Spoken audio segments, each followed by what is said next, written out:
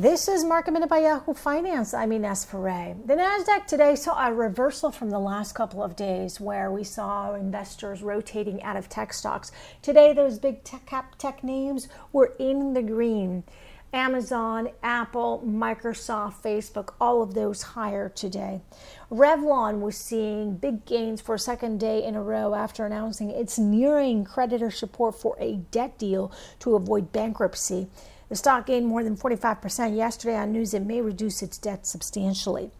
AMC filed to offer up to 20 million shares after that big spike in AMC shares on Monday.